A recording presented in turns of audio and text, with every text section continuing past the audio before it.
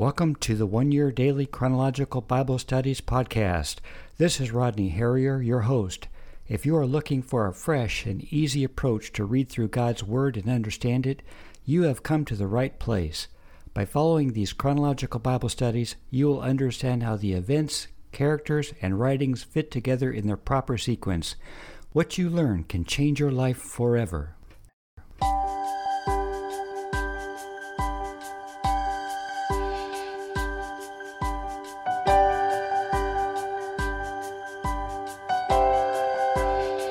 This is day 16 and 17.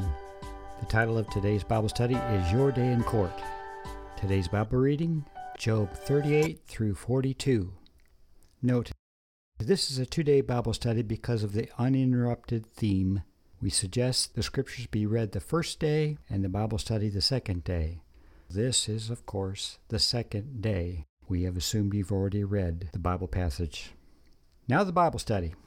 Have any of us ever wished for our day in court? By that we mean we have suffered some injustice and want to be given a hearing. We want our wrongs addressed and want to be cleared from all blame.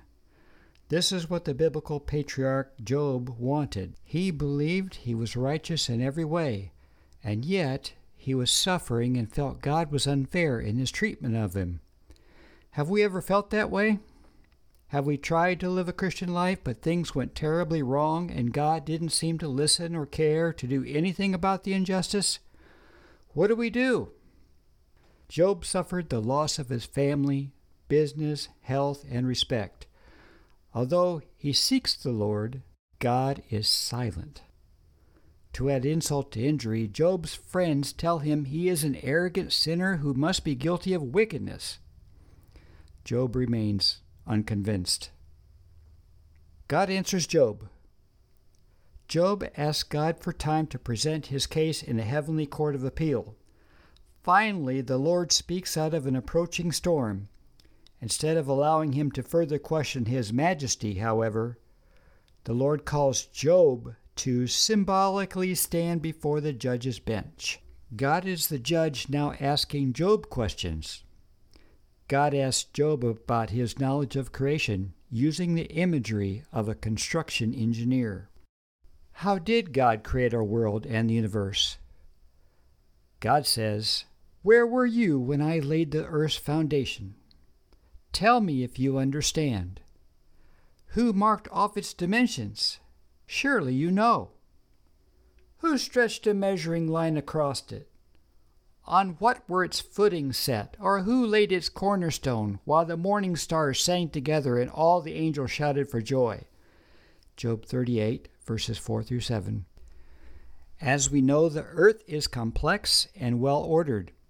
How did it get that way? Most of our modern sciences teach that the world just evolved. But how did it design itself without some powerful, all-knowing being? Things don't naturally become more organized with time. They become less organized. Humorously speaking, think of a young toddler's room when you think of that law. Therefore, there must have been something or someone to change that. God declares in the Bible, He is the designer and creator. Where's the origin of light? The Lord asked Job, "What is the way to the abode of light? And where does darkness reside? Can you take them to their places? Do you know the paths to their dwellings? Surely you know, for you were already born. You have lived so many years." Job 38, verses 19 through 21. Now we might ask ourselves the same question. Where is the origin of light? The sun is the primary origin of our light, but who put the sun there?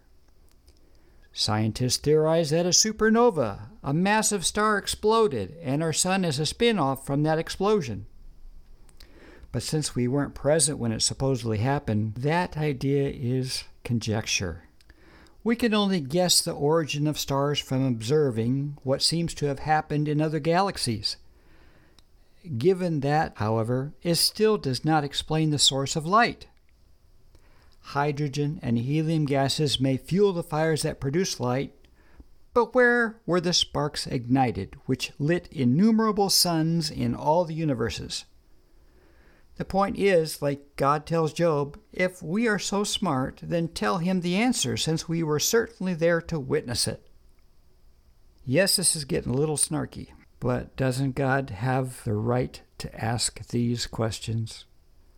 Next, God asks Job where rain, snow, sleet, hail, and ice come from. Well, we may say those things are easily explained. They are nature's simple acts. Who controls nature? A person that believes there is no God thinks no one does. Someone who believes in God believes that the Almighty intervenes in people's lives for good or bad. He sometimes uses the weather. In many Bible passages, including today's, the Lord says He is sovereign in controlling everything. Do we believe this? If we do, we can be sure God is sovereign in our lives as well. That is a good thing to know when, like Job, our faith is tested. Who provides for the creatures on the earth? Evolutionists believe in the natural law of the survival of the fittest. There is some truth to this, but there are many times when God provides for their survival. There is an undeniable interdependency between the species of all plants and animals. It is a strange coincidence that some species can only survive if other species are present. The Almighty provides for them and all creatures in nature in wonderful ways. Animals and birds have curious and unique qualities. Watching them give birth is fascinating. Observing some who have power, strength, dignity, and grace reminds us of the God who made them. The Lord cares for all of them, and He cares for us. Jesus said, "Are not 2 sparrows sold for a penny? Yet not one of them will fall to the ground apart from the will of your Father, and even the very hairs of your head are all numbered. So don't be afraid. You are worth more than many sparrows." Matthew 10:29-31. Let's not put our heads in the sand. If we look around, we see evidence of God's creativity, wisdom, and care in nature. Let's look at the strength of particular creatures. In Job 40-42, we learn about the great behemoth and the Leviathan. There are debates about just what these creatures are. Many believe the behemoth refers to a hippopotamus and the Leviathan refers to a crocodile. Victor E. Reichert observes that when a crocodile surfaces and snorts, it resembles a fire in the light of day, and God may be referring to this phenomenon using hyperbole. Regardless of these creatures' particular identity, the point is that these animals are so powerful and fierce that no one can harm them without great difficulty. Yet God is their creator. If the Almighty is much greater and mightier than they, He should be that much more feared or reverenced. Job realizes this and repents in dust and ashes. Repenting in dust and ashes is a way Job expresses disgust for himself and his actions. He sits in an ash heap and throws dust on top of himself in an expression of the deepest humility and regret. What is our response? Does God's wisdom, might, and greatness cause us to revere Him and be afraid to speak against Him? The Bible says we will all appear before a judgment seat of God, Hebrews 9:27. The Apostle Paul tells Christians that we must all appear before the judgment seat of Christ, that each one may receive what is due him for the things done while in the body, whether good or bad, 2 Corinthians 5:10. Unbelievers will appear before God's great white throne to give an answer for their deeds and the lack of choice to have faith in God. for their salvation. Revelation 20, verses 11 through 15. Although it's challenging to think about these things when we are suffering, we should learn to fear the Lord and try not to question His ways. Because Job repents his foolish charges and makes the Lord his trust, God doubles all he lost in property, wealth, and family. God tested Job and approved him for future blessings. Job wasn't perfect, but he feared the Lord and didn't curse him when he went through severe trials and temptations. We too may suffer tremendous losses or be in severe pain. We might also be tempted to curse God.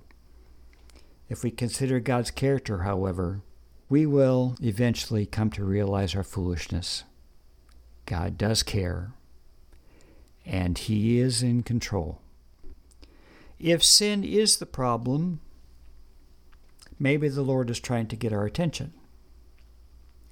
God will be gracious to us and merciful if we turn to Him away from our sins.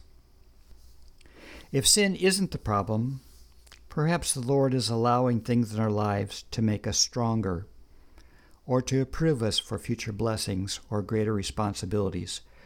Will we choose to trust the Lord even though we don't understand our circumstances? Eventually, God will reward us. Here are some takeaway lessons. God is incomprehensible in His understanding, so we can't always know His ways. He doesn't always tell us why we suffer injustices or why He allows suffering. But we can trust Him. We can rely on Him because God is good. There is no evil in God. God will someday rectify all injustices and reward you if you stay faithful. Focus verse, Matthew 10, 29 through 31. Are not 2 sparrows sold for a penny? Yet not one of them will fall to the ground apart from the will of your Father. And even the very heads of your head are all numbered. So don't be afraid. You are worth more than many sparrows. Please join me for a prayer response to today's Bible lesson. Dear Father in heaven, You are holy and righteous, but also incomprehensible. We don't know Your ways or what You're doing all the time. May the way we respond in those situations not deter others from coming into Your kingdom. May we do Your will by keeping our faith in You. Please provide our strength when we are weak. Forgive us if we have strike out at You or others in our pain, and help us to forgive others who can be mean or inconsiderate to our suffering. Lead us away from the temptation to lose faith, rebel, or give up. May all we do and our reliance on You give You glory and praise. In Jesus' name we pray. Amen. A written record of today's Bible study can be found at www.chronologicalbiblestudies.com, days 16 and 17, or January 16th and 17th. Looking ahead, our next podcast will begin our review and preview of each week's Bible studies. Daily Bible studies will be added as they become available. The first review and preview will be the review of Job and Abraham and the preview of Jacob. Don't forget to subscribe to our podcast so you can receive the episodes as soon as they are available. Thank you for joining us. Remember, go with God, and He goes with you.